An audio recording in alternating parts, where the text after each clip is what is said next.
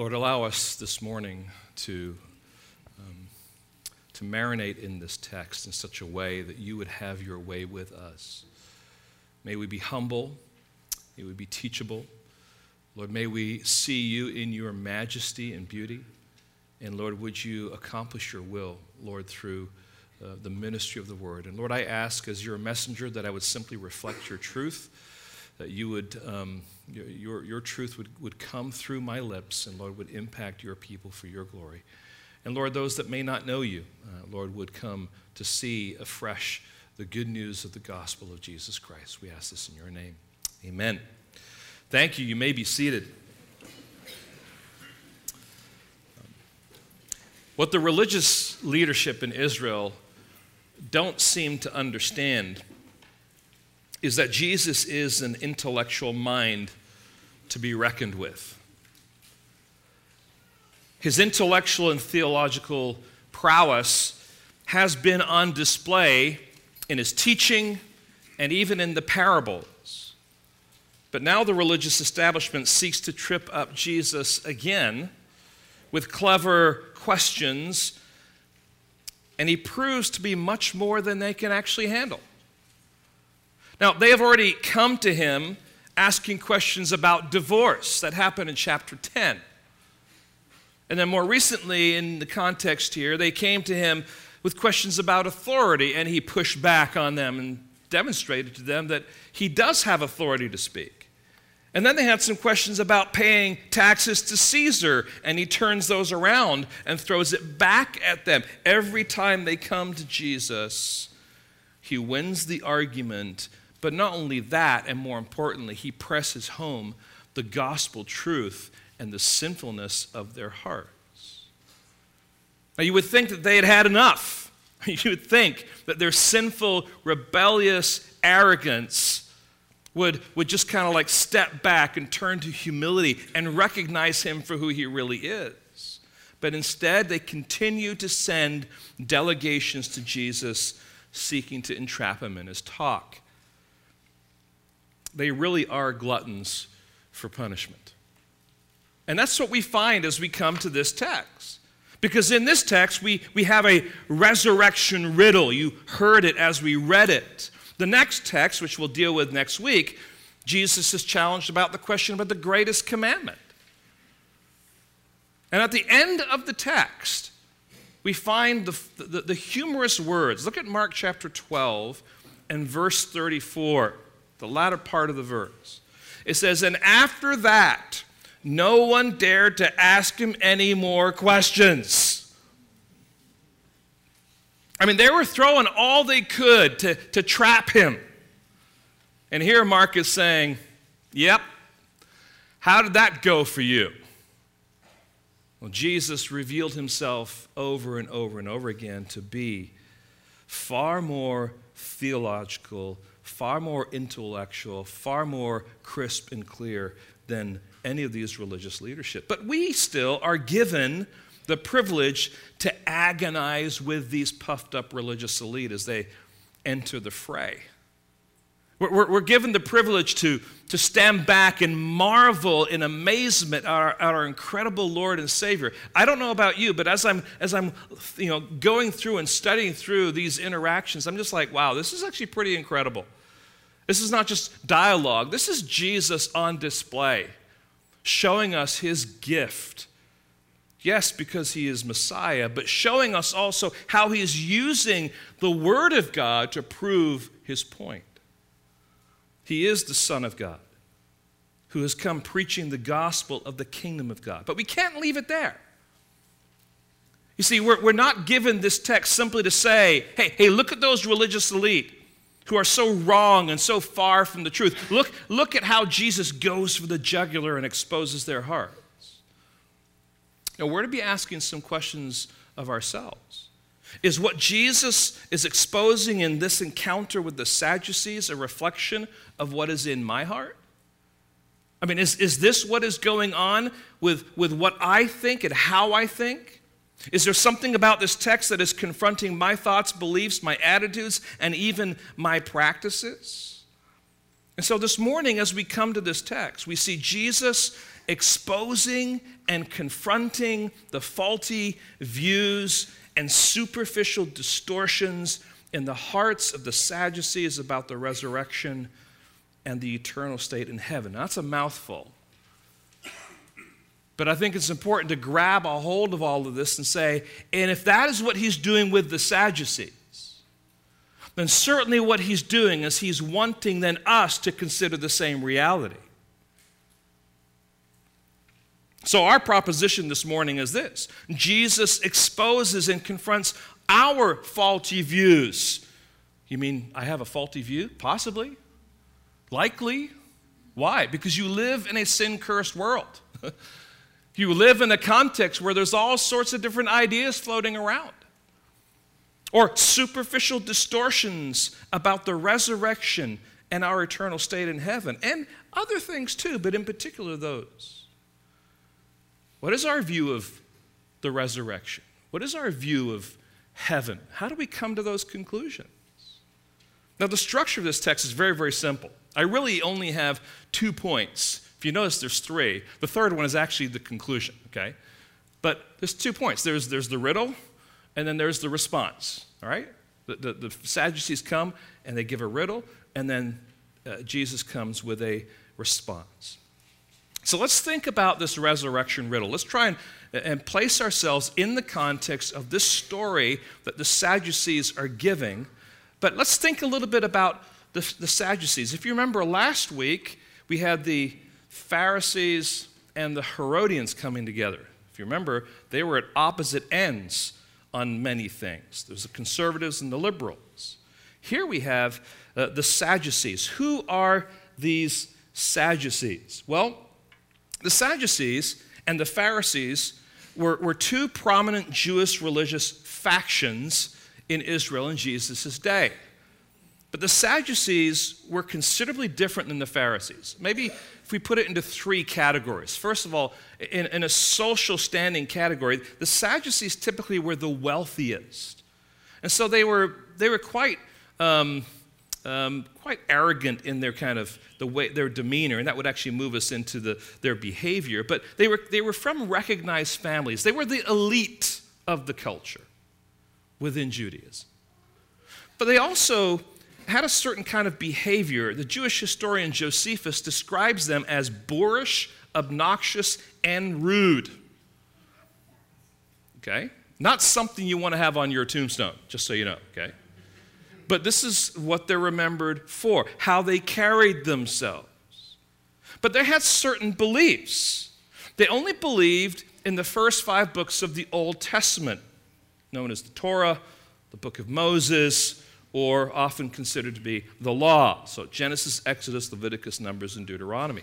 They did not believe in the supernatural. They did not believe in angels or demons.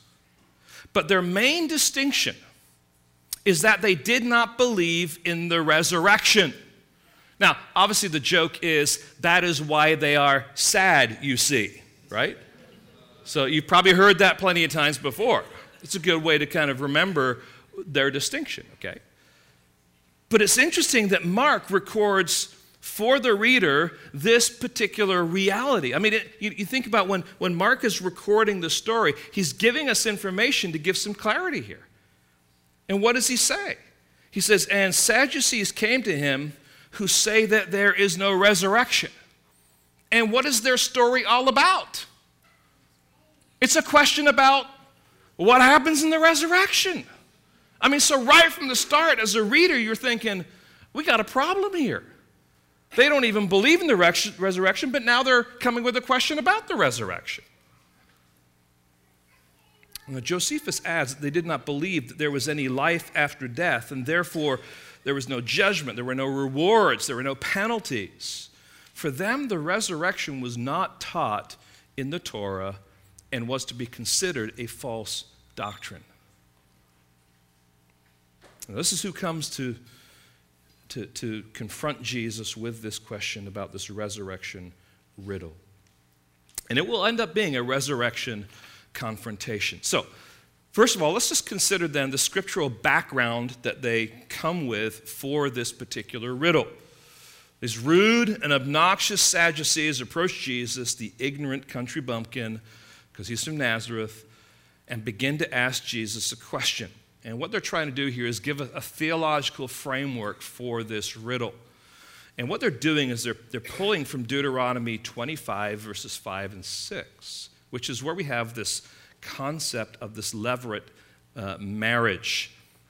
And it says, and they asked him a question saying, "Teacher, Moses wrote for us that if a man's brother dies and leaves a wife, but leaves no child, the man must take the widow and raise up offspring for his brother." So they're setting the stage, want to make sure that this concept is laid out before they actually tell the story.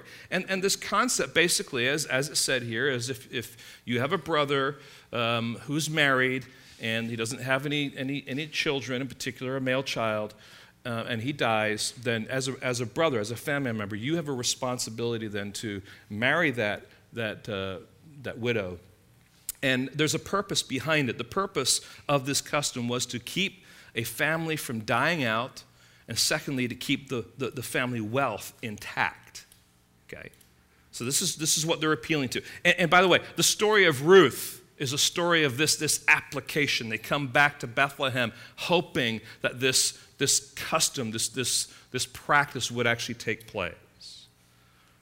All right? And ultimately, when there is an offspring from that new union, that child then will inherit all of that, the dying father's wealth and responsibility and land. So that's the theological background. Secondly, then, let's just think about the content of this story. Let's just read through it one more time here. There were 7 brothers. The first took a wife, and he died and left no offspring. And the second took her and died, leaving no offspring. And the third likewise. And the 7 left no offspring. Last of all, the woman also died in the resurrection. When they rise again, whose wife will she be? For the 7 had her as wife. Now, at first glance, it becomes quite apparent that we're not really looking at real life situation. Now, as a pastor, I have encountered real life conundrums in the lives of people. I've counseled a number of people who are in very dysfunctional family contexts. It's just part of what happens because we live in a sin-cursed world. I've walked with people trying to sort through the misery of relationships and marriage and family. I've seen the heartache and the tragedy that people must endure. Those are real life struggles, and they're usually random, they're usually unpredictable, and they're usually messy and shocking. What we have here is not something random and unusual. This is clearly something that's laid out. This is not something from reality. This is what is called a reductio ad absurdum. It's the kind of argument that says a reduction to the absurd. It's a ridiculous question. It's not real. But it is a conundrum. It is a riddle. It is the kind of thing that an unbeliever would say to a believer. For example, one of the questions that would come up would be, well, who did Cain marry? Right? As if that's going to bring the walls of Christianity crashing down. Right? They want to throw out a conundrum to try and twist you up and say, oh, no. It's all right. You can think through the process and you can come to some conclusions there. What we have here is a stock conundrum, a stock riddle that the Sadducees had used in their debates with the resurrection-believing Pharisees. You can imagine, 2 boys going to school, and one's from the Sadducee family, and one's from a Pharisee family, and the Sadducee guy is saying, all right, I have a question to you about the resurrection. What's going to happen? And here he goes through this story.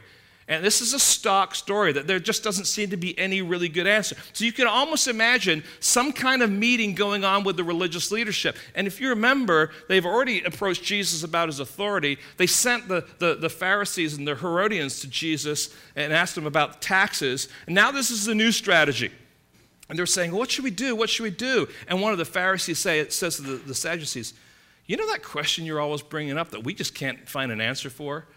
Why don't you ask this upstart Jesus about this question? See what he has to say. He'll trip over this one for sure. And of course, the clock starts ticking, and everyone who knows Christ sits back and reads the story, and they're just waiting for it to unfold, aren't they? But little did they know who it was that they were really dealing with. This is no upstart revolutionary looking to make a name for himself by leading a quick uprising. This is no ignorant country bumpkin carpenter from Nazareth. No, Mark has been revealing who this person is throughout his gospel. And let me just highlight a few. He is the Lord of the Sabbath. He's the master of the sea. He's the healer of the disease. He's the one who has authority over demons. He's the one who has authority in the temple. He is the very Son of God, the Messiah, the Christ. And that's just a few of them. And the reader's already seeing that. And now they're seeing this Jesus being approached with these ridiculous riddles. So we move then to this response then that Jesus has to this riddle. And let's just remind ourselves, the point of the riddle is to leave Jesus in this conundrum, in this place where, I can't answer this, I don't know what the answer is. That's what they want from him. And so verse 23 fleshes that out. In the resurrection, when they rise again, whose wife will she be? I mean, you got 7 guys to choose from. I mean, is this like, bachelor in heaven, so to speak, right? Which husband are you going to, or bachelorette, which husband are you going to choose in heaven? Now remember, since the Sadducees don't believe in the resurrection, this scenario is impossible and absurd to them. In their view, a woman and these brothers won't rise, and therefore it is a moot point. But they're in for a shock, and now Jesus has the opportunity to respond. But his response isn't just a response. His response is going to be a confrontation. Notice how he begins. 3 words. You are wrong. You are wrong. And there's a reason why you're wrong. What does he say? You don't know the scriptures and you have no understanding of what? The power of God. You don't know the scriptures and you have no understanding of the power of God. Let's just think through that a little bit. You don't know the scriptures. It's always interesting to me when I've had the opportunity of interacting with people. I am smelling smoke. Are you smelling smoke? Maybe someone's just step out and just see what's going on, just for our own safety here, okay? But it's always interesting to me that when I have the opportunity to talk to someone evangelistically or interact with someone who wants to seek a discussion about the Bible, one of the questions that typically I would ask that is answered in the affirmative is this: have you read the Bible? And, so they would say, yes, I've read the Bible. And I would follow up and say, well, explain that a little bit. Have you really read the whole Bible? Not just bits and pieces, but have you actually read the whole Bible? Oh, yeah, I read the whole Bible. Because once they said yes, they've kind of jumped into something and they can't take it back now, right? Now, listen, I'm a real pastor. I understand the realities of life. My experience is that many who call themselves Christian have not read the Bible. They would say, yes, I've read the Bible, but they haven't really actually read it from cover to cover, every little part. I mean, have you actually made it through Leviticus, right? I mean, or you just skip to the good stuff, right? I mean, is that reality? Okay? And so I don't want to call them liars, but I think the reality is that what reveals the fact that they haven't read the Bible is what then comes out of their mouth when they try and express this is what the Bible is about. Because when they're coming up with some kind of a strange view, it's just like, if you read the Bible, you wouldn't come up with what you're saying. I mean, just a cursory read of the Bible, what you're saying is so far from the truth. Now, Jesus is confronting these Sadducees. And he's confronting them, and he's exposing something about them, and he's saying, you don't know the scriptures. Now, we have to be honest ourselves. We have to say, You know, I haven't read the Bible from cover to cover, but I am in process and I have still much to learn. Let me say this, and I want to be very careful here. It's okay if you haven't read the Bible from cover to cover. Keep reading. All right? It's not a badge of honor. We don't have, all right, all the Bible readers stand over here. You guys are, you've read it 3 times. Okay, well, you get to go further down here, all right? That's not the point. The point is that we're not supposed to have a perfect understanding of the Bible, but we're supposed to all be in progress in our understanding of the Bible. And we want to encourage that, all right? So this is not a badge of honor necessarily. It's a means by which we are growing in our walk with God. So we must understand, though, friends, that there is no substitute for a growing understanding of this world and our relationship with Christ than the steady, ongoing habit of prayerfully and humbly reading God's Word. Now, this is why, early on in Sunday school, you hear, read your Bible, pray every day, pray every day, pray. You guys remember that song, right? There's a reason why those are in these songs for kids. Why? Because we want the habit to be developed. Not because we simply want some kind of a legalistic devotion to how many chapters and that, but because we want the Word of God to be in the life of a believer. Because that is the very place where God reveals Himself and shows Himself. So to hear from our Savior the words, "You are wrong because you don't have any clue about what the Scripture says," is not what we want to hear. Right? That's not where we want to be. Now, not only that, it says here, you don't know the power of God. And one of the reasons the Sadducees didn't believe in the resurrection is because they denied the supernatural. They denied the supernatural. Acts chapter 23, verse 8. Just kind of in passing, we find this recorded for us. For the Sadducees say that there is no resurrection, nor angel, nor spirit, but the Pharisees acknowledge them all. This is Acts 23, verse 8. So I'm not just coming up with this. It's right there in the text of Scripture. And we need to ask ourselves the same question. Do we believe in the supernatural? Now, certainly when we go to the Old Testament, we see supernatural activity of God on display there. He brings plagues in the people of Egypt. He divides the waters of the Red Sea so Israel can pass through in safety. He provides manna from heaven to provide the food for his people as they journey to Canaan. Samson kills thousands of Philistines with the jawbone of an ass.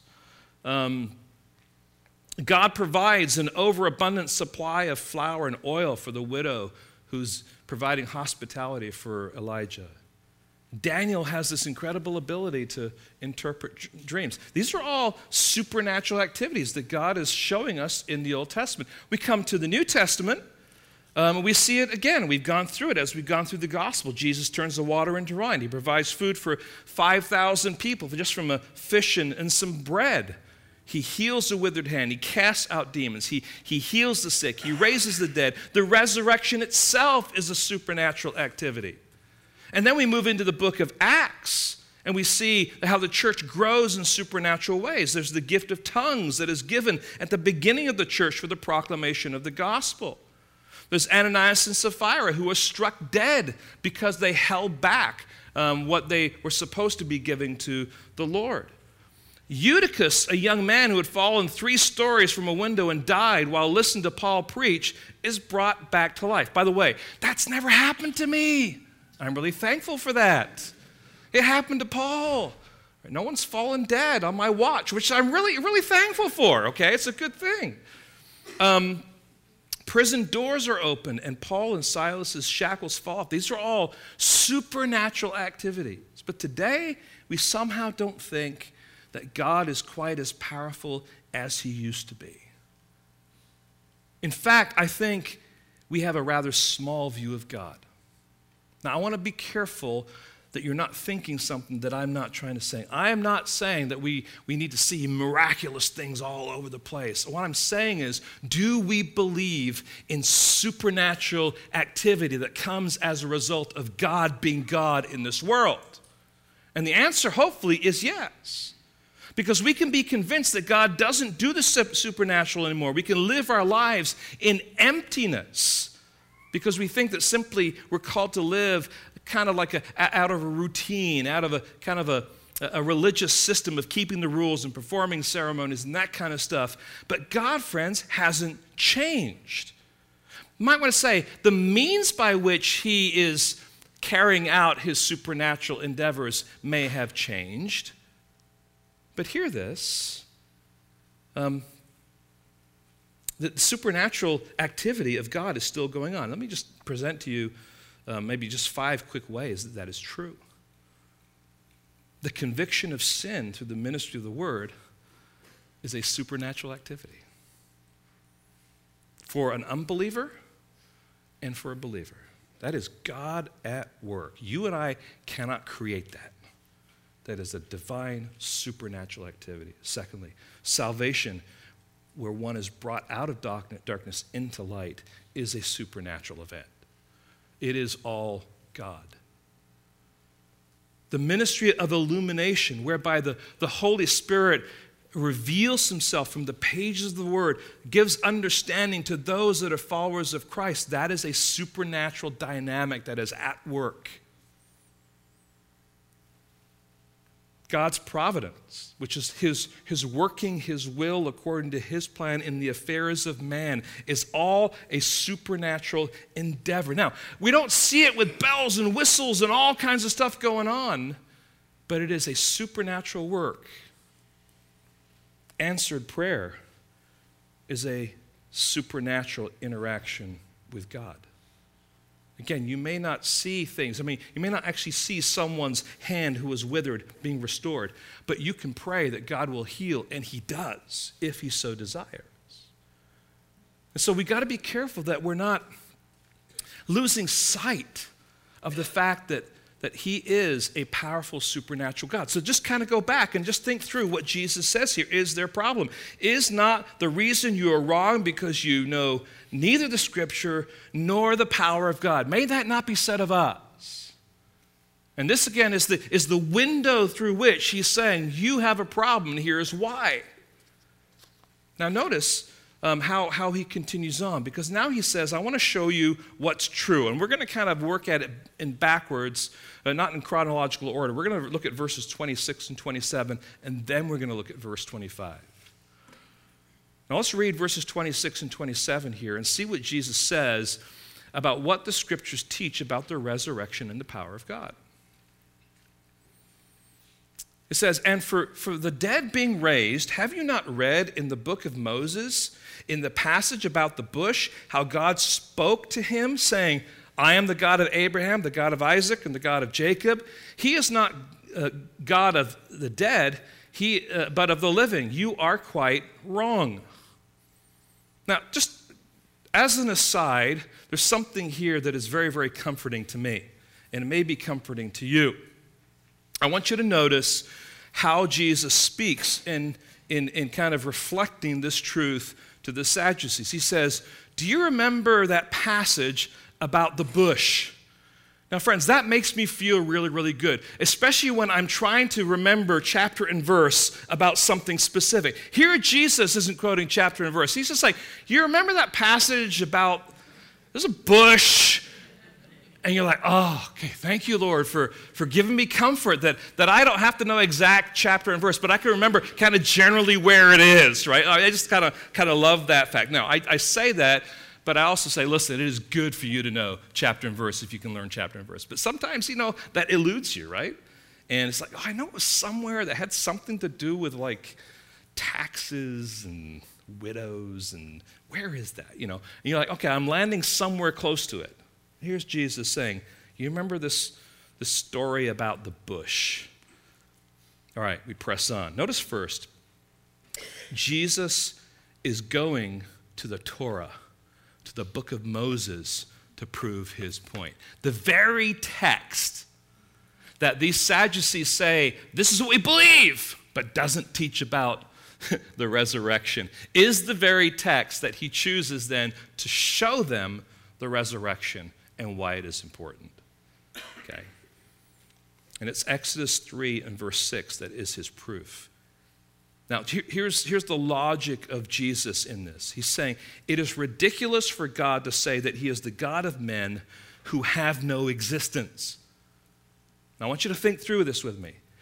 Because God says, I am, present tense, I am the God of Abraham, Isaac, and Jacob. And I'm speaking to Moses. So I am. This is a reality. These guys have gone on. They've passed. They're dead. But I am their God. Okay? This is important to recognize. The resurrection then is a reality. In other words, if Abraham, Isaac, and Jacob just cease to exist, then God cannot at this moment be their God. God is not the God of what has ceased to be. He is the God of the living, not the dead. So these who have died, they are alive. All right? You with me there? This is his logic. But let's push it a little bit further. Who are these men that Jesus is bringing up?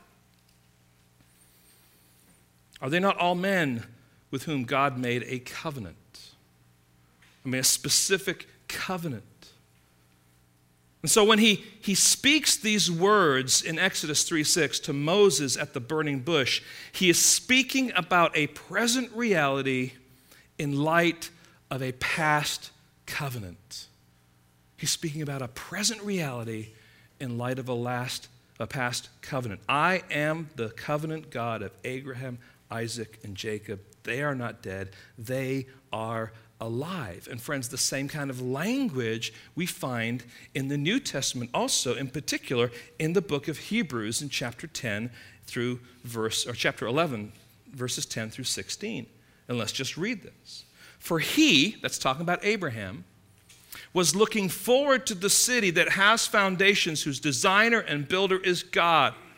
By faith, Sarah herself received power to conceive, even when she was past the age, since she considered him faithful who had promised. Therefore, from one man, and him as good as dead, were born descendants, as many as the stars of heaven, and as many as the innumerable grains of sand by the seashore. These all died in faith, not having received things promised, but having seen them and greeted them from afar, and having acknowledged that they were strangers and exiles on the earth. For people who speak thus make it clear that they are seeking a homeland. If they had been thinking of that land from which they had gone out, they would have had opportunity to return. But as it is, and this is the punchline, they desire a better country, that is, a heavenly one. Therefore, God is not ashamed to be called their God, for he has prepared for them a city. I mean, you don't believe in a promise that you're not going to receive. Jesus doesn't give a promise that he's not going to follow through with. So God doesn't say, if you believe in me, I will give you everlasting life. That ends at your death. Doesn't make any sense. It's not everlasting life then, it's temporary life, right? He says, instead, I will give you everlasting life. When you die, you will enter into my heaven as a full member of my family. You've been adopted into the family of God. You have the rights of full inheritance as an elder son. And when he says, I'm going to prepare a place for you so that where I am, you can be also, only to see that promise end in death, it just doesn't make any sense. No, the point is that we are presently, right now, citizens of his kingdom. But we have not realized all of our place as citizens yet. We're still waiting to be reunited with him in glory in heaven. So, what is true about the resurrection is taught throughout the scriptures. Now, we can choose to deny it. We can reject it because it doesn't fit into our man-made idea of God and religion, but that doesn't change the fact that it's true. And see, the Sadducees had done that. They had said, we're only going to believe these 5 books, and we're only going to actually believe these things. And they already came to a conclusion in a religious sense that these books don't teach this. And Jesus is like, well, no, they do. It's there, all right? That's the whole point here. So the problem is that they really didn't know the scriptures. And because they didn't take their knowledge of the scriptures seriously, they were defective in their understanding of the power of God. You see, it's knowing the scriptures that opens the window then to understanding God's supernatural power and his activity that is going on. And friends, ultimately, we could be like the Sadducees if we're not careful. Now, That all has to do with the resurrection scriptures. Now I want you to notice the answer to the question in verse 25, the resurrection state. So there is a resurrection, but what will it be like in heaven? What will that eternal state be like? What will we be like in heaven? How will this imaginary widow and her 7 husbands interact in heaven? And so Jesus describes this exalted state of the resurrected as a state which transcends marriage and questions of multiple marriages. He says in verse 25, for when they rise from the dead, they neither marry nor are given in marriage, but are like angels in heaven. Now, the contemporary Jewish belief in Jesus' day is that heaven was simply a continuation of relationships that you would have on earth. So you die, you go to heaven, but then you kind of are reunited with your family, and there's some kind of realm in which you continue on. And so what the Sadducees were talking about, what was believed at the day, were actually this conundrum has some basis to the thinking of that day. Now, the question of the Sadducees, as I said, did reflect those cultural assumptions. But what Jesus says here is that their view of heaven is distorted. In heaven, there's no marriage at all. The heavenly state is an entirely new dimension. And I just want you to follow along as I read 1 Corinthians 15 and verses 40 through 44. And just think about what the Apostle Paul says here about what our heavenly body is going to be like. He says, there are heavenly bodies and earthly bodies, but the glory of the heavenly is of one kind, and the glory of the earth is of another. There is one glory of the sun, there's another glory of the moon, there's another glory of the stars, for the stars differ from star in glory. So he's speaking about as you look and the beauty that is in heaven, the beauty that is in earth. So it is with the resurrection of the dead. What is sown is perishable, what is raised is imperishable. It is sown in dishonor, it is raised in glory. It is sown in weakness, it is raised in power. It is sown a natural body, it is raised a spiritual body. If there is a natural body, there is also a spiritual body. So there's some things there he just says. This is what it's like to actually have this imperishable body. There's something unique then about our bodies, about our being, and about our relationships in heaven.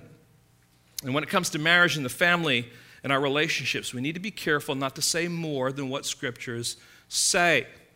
About 400 years ago, there was a well-known preacher, Welsh reformer by the name of John Penry, and he sat in the Tower of London awaiting his execution. It all happened really, really fast. And there's a whole kind of story behind it, because he was saying he basically wanted to take the gospel to the Welsh people in their language, and the church at that point in time did not want to it be promoted in other words, translated into that language. And he left 4 girls. These were his daughters' names: Deliverance, Comfort, Safety, and Sure Hope. If you're just thinking about names for your children, there are some rooted biblical names, all right? He must have been reading Bunyan or something like that, you know. And he left each of them a Bible, and he wrote a letter to them and also to his wife. And this is how he signs the letter in anticipation of his death. He says, "From her husband for a season and her eternal brother." Now, I just want you to think about that statement. He is saying to his wife, whom he loves, "I've been your husband for a season, but I will be your brother for eternity." There's something different about our relationships in heaven that doesn't translate to say, well, I was your husband on earth, I'll be your husband in heaven. You say, no, I'll be your brother in Christ in heaven. And friends, for some of us, that kind of like, there's a part of us that goes, no, I'm not sure about that. Because we're like, that seems somewhat like, oh, you don't care about your wife? No. It's because he has a biblically formed understanding of the difference between life on earth and life in heaven. Now, what this is teaching us, friends, is that when I die and go to heaven, I won't be a grandson, a father, a husband, an uncle, a cousin, or a son-in-law forever. A woman won't be someone's second, third, sixth, or seventh wife forever from this illustration. No, when we enter into glory, we will all be brothers and sisters in Christ, communing together with Christ as the center of our focus. And that is what Jesus is saying here, that our identity will not be marked by our earthly family relationships, but by the fact that we are all part of the family of God. And again, there's a part of us that kind of cringes there because it seems like, well, doesn't God care about our earthly families? Now, friends, for many of us, this is a sentimental struggle. It is. And if we would have a biblical understanding of this and we would allow Scripture to feed us, we would have a healthier approach to these things. Our culture wants us to think that when we get to heaven, we will, in some way or another, pick up our earthly relationships. You know, I can't wait till when I get to heaven because I'm going to be able to sit down with Mom and I'm going to talk with her and all that kind of stuff. Can I just be frank? If you're a believer, you're really not going to care so much about Mom. Now, I'm not saying you're not going to care about Mom. My point is, she is going to be your sister in the family of God because Christ is going to be central. We'll get to that in just a minute. Now, there are lots of questions about heaven that Scripture just doesn't answer. Let me throw some out at you. To what degree will those who have gone before us know us and be known by us when we get to heaven? I may have some ideas. But Scripture isn't clear. What will our bodies be like? Well, we've read what Paul says. Will they be a representation of our peak physical health in our mid-20s, or will they be more mature? And what if I never peaked? All right? What's it going to be like? You know, which reflection is going to be there? What about children, infants, the unborn? Friends, this is hard because if you're a couple and you've had a miscarriage and life has begun and you're saying this is God's child, you might even in your mind have a name for that child. No one else knows about it, and you think about that child, and you're saying, you know, when I get to heaven, I will be reunited with that child. And I'm not saying that won't happen. What I'm saying, however, is that the nature of that will maybe not be what you think it's going to be. What about those who die in a fire or are drowned in the sea? There's all sorts of things about how God brings people back together by virtue of His divine wisdom. Now, friends, these are all great questions that I have no business answering from the pulpit, as Scriptures are by and large silent on these issues. And so I don't want to postulate things there for us that really Scripture is silent on. But we must guard against sentimentality that wants what Scripture never promises. Now, I don't want to burst your bubble. All dogs don't go to heaven. Cats do. It talks about, you know, the lion and the lamb and that kind of, no mention of dogs, sorry. So you can be there with Kitty, it's okay. All right? No, these animals they're wonderful. We build attachments to them, but they are God's gift for us while we're here. All right? And so we got to be careful that we're beginning to see things from a biblical perspective. Your dog, your cat will not rise from the dead. Now, over this past week, there's been some really sad news. You've probably heard about it, the little boy in England who was in this wrestling match. The parents were, at least, with the legal system in England because he had this brain disease, and the doctors basically looked at him and said, you know, it's going to be, you know, too much work, or it's not going to be worth spending the time to try and correct his, you know, to do operations and stuff like that. And so they denied him any health care that would be corrective, and they were appealing that in the courts. And of course, this week, little Alfie Evans passed away. It's a heartbreaking story all the way around, but there's something that came out of the story that I think speaks to what we're talking about here. And I do not mean to make light of this or to somehow to want to kind of nitpick or correct them, but I think there's something that comes out in some of the statements of mom and dad at his passing that are helpful for us to understand and to see the cultural, superficial reasoning that takes place. Listen to what his father, Tom Evans, posted on Facebook. He says, "My gladiator lay down his shield and gained his wings at 2:30. Absolutely heartbroken. I love you, my guy." And I'm totally with him as far as the heartbreak and that kind of stuff. Mom posted a little bit later, "Our baby grew his wings tonight at 2:30, and we're all heartbroken. Thank you, everyone, for all your support."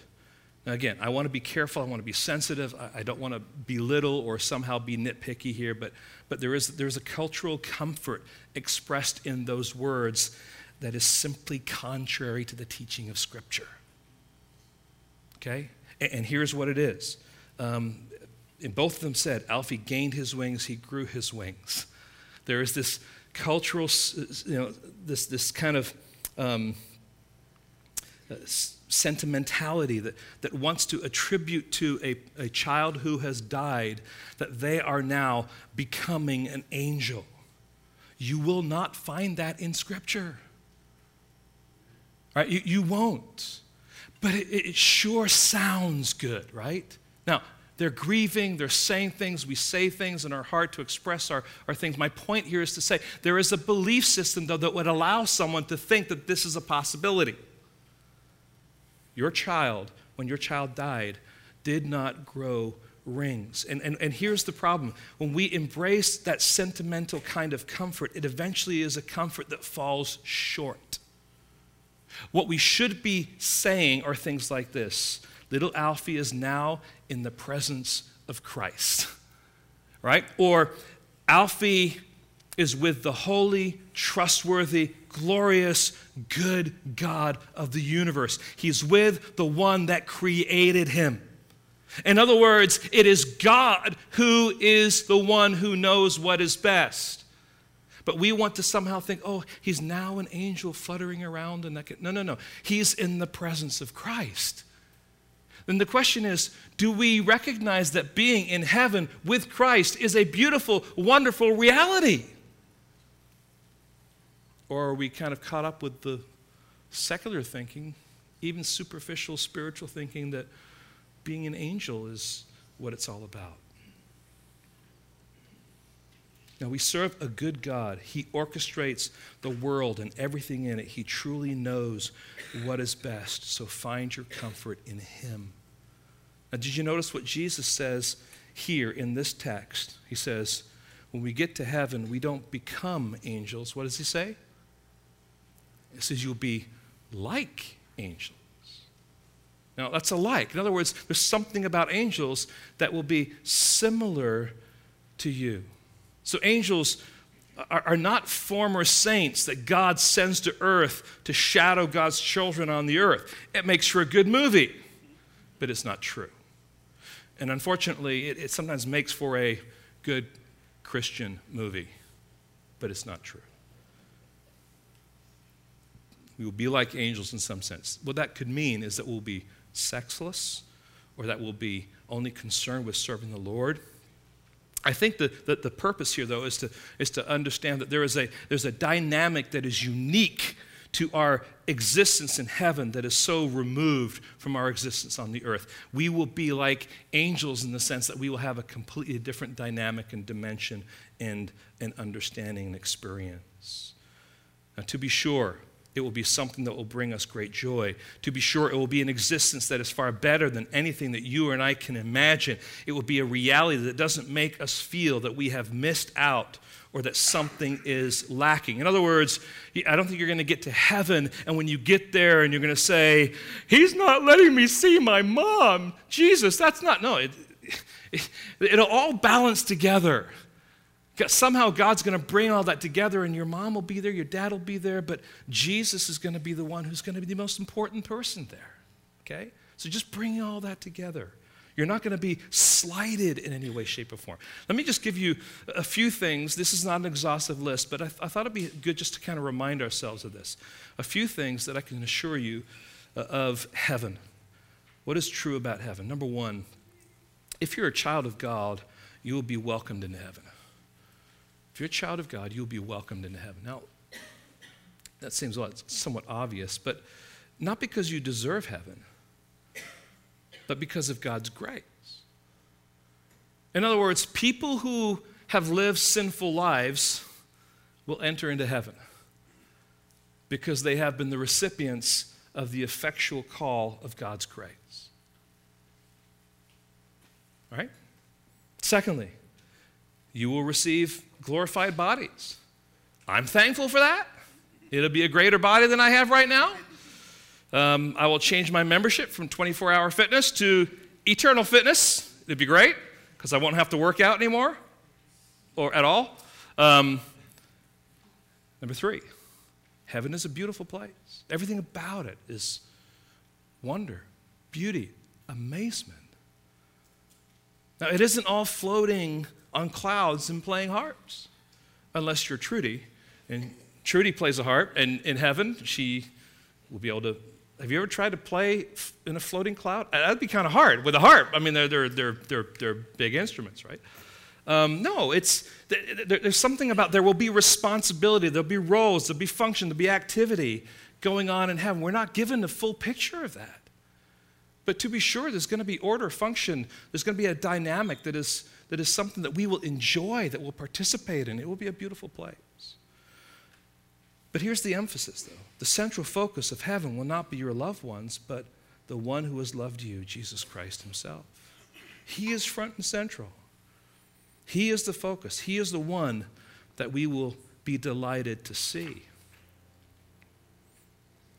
One of my heroes, Dr. Martin Lloyd-Jones, was often asked why we are not told more in the New Testament about the life beyond the grave. And he gave two responses. I'm going to read these because I think this is really, really well said, and I think it's helpful for us.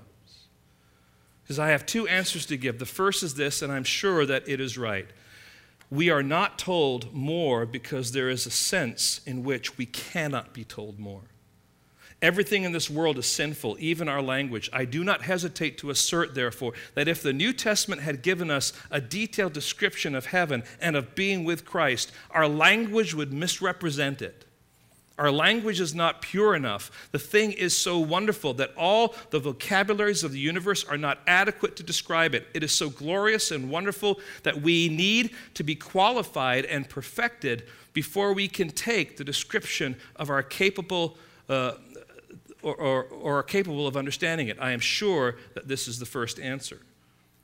The other answer is that that we are deliberately not told in order that we may think of it only as Paul thought of it. Paul only put it one way. The one reason for wanting to go to heaven is that I may be with Christ, that I may see him. That is what the little word "and," or why the little word "and" is so important. To me, to live is Christ, and to die is gain. The only man who is really happy about death, the only one who can say confidently to die is gain, is the man who has said, to me to live is Christ. That is what enabled Paul to say it. Christ was the consummate passion for his life. To know him, to dwell with him, that is the thing, said Paul. That is my life, and therefore to die must be gain. To go home, to be with Christ, is very far better. So what is heaven? You can just say two words. It is Christ, it is gain. And there's a lot packed up in that. Now, bringing things to a close, a resurrection challenge. Number one, we must be students of the Word. I just want you to reflect on this. Doesn't it flow out of this text? We must be students of the Word. We cannot come up with our own ideas about the Word of God like the Sadducees say, well, we're only going to believe in the first 5 books of the Bible. Every once in a while, there'll be those who rise up in Christian culture with unique twists and emphases on aspects of the Word of God. Some might say we're New Testament Christians. And yes, I can understand that we're New Testament Christians, but emphasizing here the priority should be spending our time in the New Testament, because the Old Testament, that's that kind of like, that wicked, that kind of nasty God. But we want the God of the New Testament. You understand? There's that kind of dynamic. It's like, well, the New Testament is what is important here. But when that is embraced, it betrays then even what Jesus Christ said and modeled for us when he interacted with his disciples on the road to Emmaus. Because what does Jesus do with those disciples? As they're journeying back, on the way, Jesus goes through Moses, the law, the Psalms, the prophets, and what does he do? He is pointing exactly where he is in the Old Testament. It's full of Christ. Okay? So we can't just say, well, we're just New Testament Christians. Another one that's come up recently, the past 20 years or so, is that we are red letter Christians. We focus on the red letters. Those are the primary. We want to listen to Jesus, what he has to say. Paul, he's evil. He hates women. We're going to focus on the red letters. And what you end up having then is an undermining of the whole doctrine of inspiration, making one section more inspired than the other, which is not inspiration at all. That is actually a false teaching, and it will lead you to a lot of false conclusions. So, and the reality, friends, is this: who are we to pick and choose the portions of Scripture that we're going to believe in, or that we will say are relevant? Doing my dissertation, I was interviewing a lot of pastors, and there's one pastor I interviewed, asking the question about, how do you determine what to preach, and what's important for you? And he said, Rod, not every portion of the Scripture is relevant today. And this was last summer, and I said, oh, really? And he said, yeah. He says, take Nehemiah for example. He says, that's got nothing to say for us today. And I kind of sat there and hummed and hawed and tried to be as gracious as I could. I said, well, it's interesting because our church, we're going through Nehemiah right now.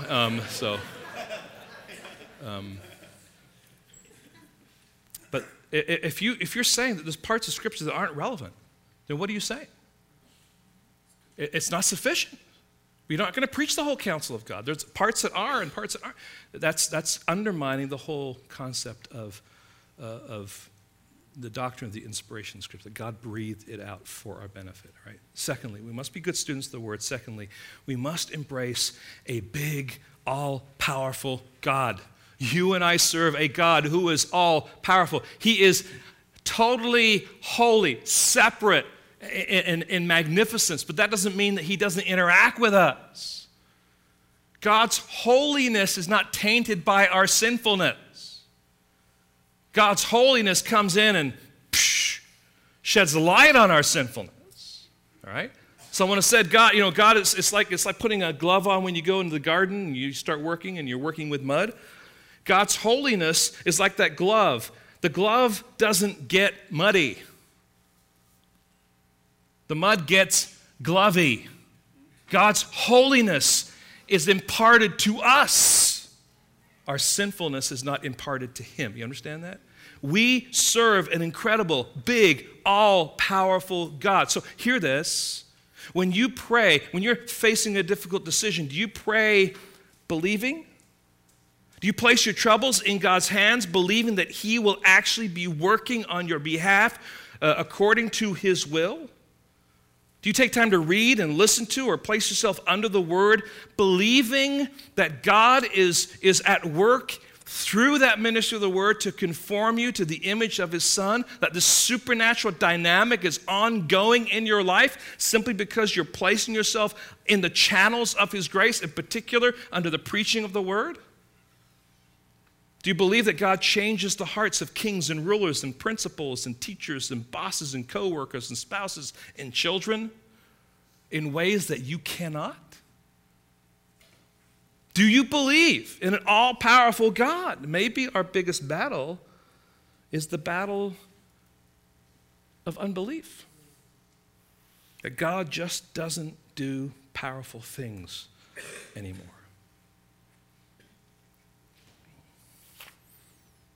Number 3, we must be honest about and alert to the cultural sentimentality that is all around us.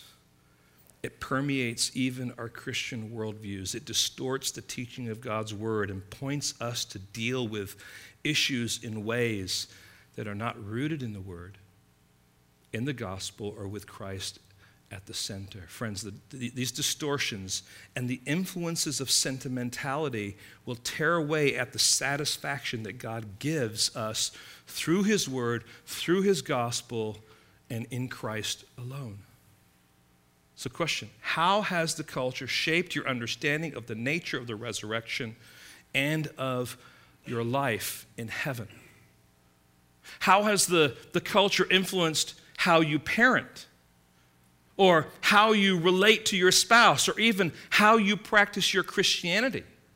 Is it what the Word of God says, or is it what the Christian culture says? Or is it even the culture outside the Christian culture that is speaking into the Christian culture that then gets to you? All right? And somehow now you've embraced, for example, the psychology of the world to understand your sinful problem, and so you're no longer seeing your sinful problem as a sinful problem. You're seeing it as a psychological problem when God says, this is a sinful problem. This is all the world's ways of dealing with things. So we must hold firmly to what Scripture says and loosely what our sentimental hearts wish for. And finally, here's the last thing. We must long for heaven because that is where Christ is. Now, someone who is not a follower of Christ doesn't understand that. They're like, what? Samuel Rutherford, preacher from years ago, compares our experience in heaven with a bride's delight on her wedding day. What delights a bride the most? Is it the guests? Look how many guests there are. Is it the flowers? Is it the beautiful dress that she has on? Is it the reception that happens afterwards? All those things are important. But the thing that should delight her is the joy on the face of her husband-to-be as she walks down that aisle to receive her. And friends, there's something about that is helpful for us. Here's what Rutherford says: the bride takes not by 1,000 degrees so much delight in her wedding garment as she does in her bridegroom. So we in the life to come shall not be so much accepted with the glory that goes about us as with our bridegroom's joyful face and presence. That's why I say, you know what? There may be some kind of an awareness of your friends and your family when you get to heaven, but you're going to be more concerned about seeing the beauty of the face of Christ. That is what you're longing for. That is what you want to see. These Sadducees had no idea that Jesus was going to confront them. And friends, you probably had no idea that God's word was going to push you in some of the ways it has today. Where do you stand with him? Let us draw now to a close, and let's pray. Lord, we thank you for your kindness. Our time has gone. There's more things, Lord, that we could think through as it relates to this text. But Lord, may we come away with the reality that in heaven you are seated on your throne, and you look for and you long for the coming home of those whom you have called to be a part of your family.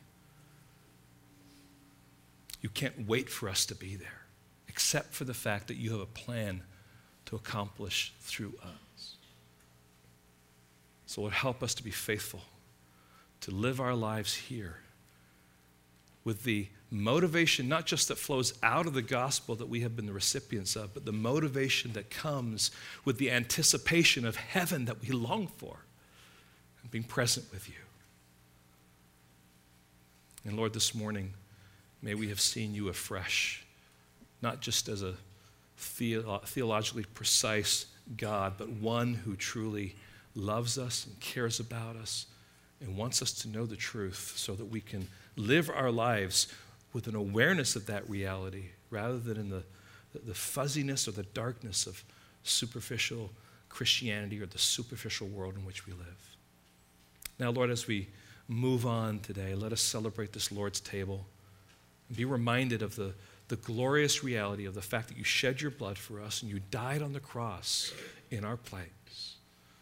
We are humble before you. We don't deserve the grace that you give, but we receive it joyfully. And we remember it afresh again today. In your name, amen.